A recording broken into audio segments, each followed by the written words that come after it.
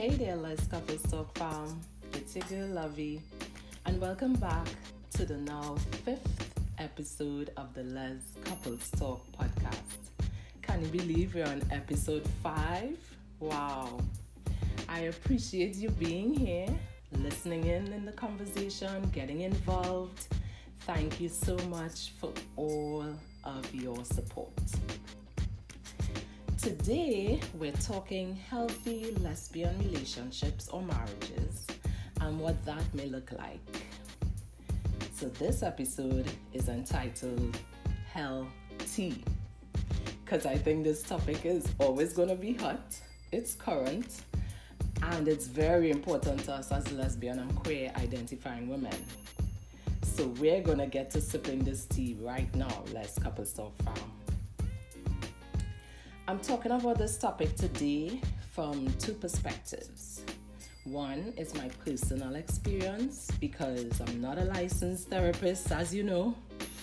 And secondly, is from my research that I did. And in doing this research and putting it with my experience, I was able to come up with 6 key tips.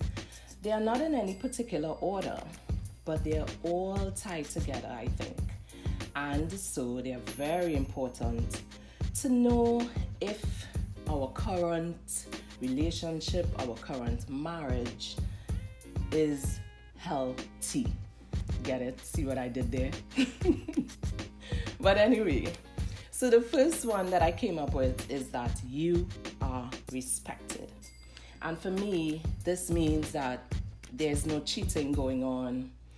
Ain't no side bitch, no thoughts calling your phone in the wee hours of the morning to disrespect the home. There's no verbal abuse, there's no physical abuse involved, right? If you do use pronouns, you are being addressed by that. And it's basically having your boundaries honored and met. So that's what respect means to me. Secondly, I came up with you talk about and think about the future with this person. So, you're having these convos, the really important ones, discussing stuff like finances, children, marriage, in-laws, trips that you may want to take. Even retirement may come up. But all these are conversations which need to be thought out, they need to be planned for now and even later on in y'all's life, So, you talking and thinking about the future with this person is also critical. Number 3, you see your personal growth. So as a human, as a person, if you have been able to witness within your time being with your partner or your spouse, fucking your partner or your spouse, chilling with your partner or spouse, talking with your partner or spouse, and you have been able to see that within each day of your life you are becoming better, right? And we're talking all around, spiritually, emotionally, you are where you want to be mentally, you are comfortable, right? You are actually seeing and feeling that growth in your everyday life. And that's another key point to know if your lesbian relationship or marriage is healthy. And number 4, you are allowed to be you. This means you don't have to hide, you don't have to pretend to be someone that you're not. You can literally let your hair down, unbutton that tight-fitting jeans, that shoe that's just too close, you can even take it off.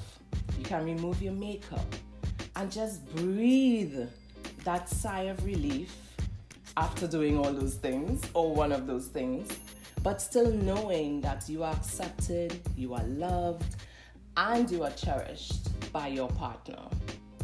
You can be your quirky, cool, nerdy, silly self and still feel safe with this person. You know what I mean? And so number 5, I think you need to have a connection with this person.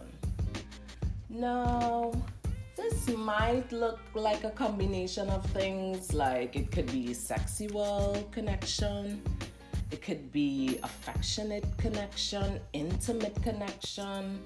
Some people even go deeper with the spiritual or the soulful connection. There's also that sapiosexual connection, for someone who thinks outside the realm of things, goes even further with their thinking. And some people are just attracted or connected to the physical qualities.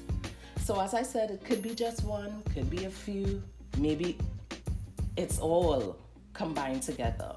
But there must have been something that drew you to your partner to have that deep connect with them. So that's something you can reflect on. Try to remember what that was, if it has faded your memory, and use that too as a tool to knowing if your lesbian relationship or your queer relationship is healthy.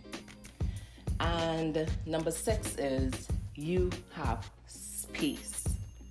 And this space just means you're allowed to have your solo moments where you can do you, boo. You can take that time alone, go see a movie, take that time alone to think. Maybe you just want to breathe. You might even want to listen to my podcast.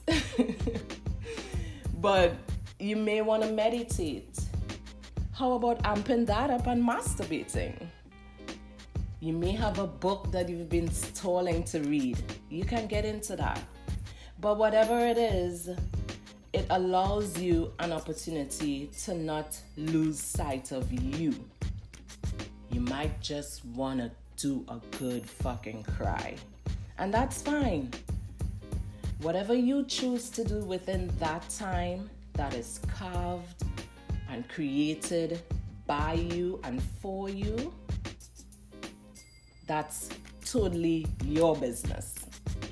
And that's your safe place. But it's held in high regard by your partner. That's the important part about having the space. Yes, you have the space. Yes, you have the solo time. But your partner honors that. This takes me back to point 1. Wow, your partner respects that. So that's what having that space and your partner being willing, naturally and organically, and open to giving you that space, as you also would give them theirs. Yes. So while I was doing this research, Let's Couples Talk Fam, and while I was looking back at experiences and my current life, I remembered that I looked at Tyler Perry's Why Did I Get Married? This is probably kind of corny, but it's an exercise that I did try, so I do want to suggest it to you. Take whatever you will from it, my friends. So as I was saying, in the movie Why Did I Get Married from Tyler Perry, Janet Jackson's character was a therapist, and her name was Patricia. And she was advising her friend Angela, who was having problems in her marriage. And Angela was played by Tasha Smith. So Angela was having problems in her marriage. And so Patricia advised Angela that she should get a paper and on one side write the pros down, and on the right of that write the cons down. And if the pros outweighed the cons, then the relationship was totally worth it. Go forward, save your marriage, give it a try. It has sustenance. But if the cons outweigh the pros, then that might be a red flag. And you might need to reconsider. You might need to change your plan. You might just need to leave the fucking relationship.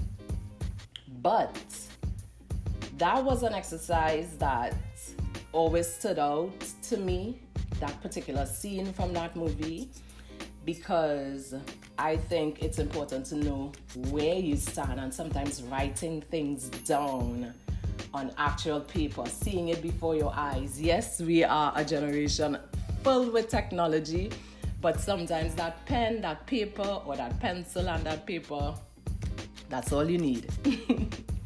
So, for those of you all who are familiar with that movie and probably saw that exercise, if you tried it, let me know. If you think it's bullshit, you can let me know too. But I do hope that that exercise and the 6 tips that I gave were helpful in this episode.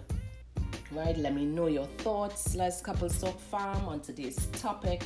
And you can feel free to add, feel free to suggest anything that I probably didn't mention.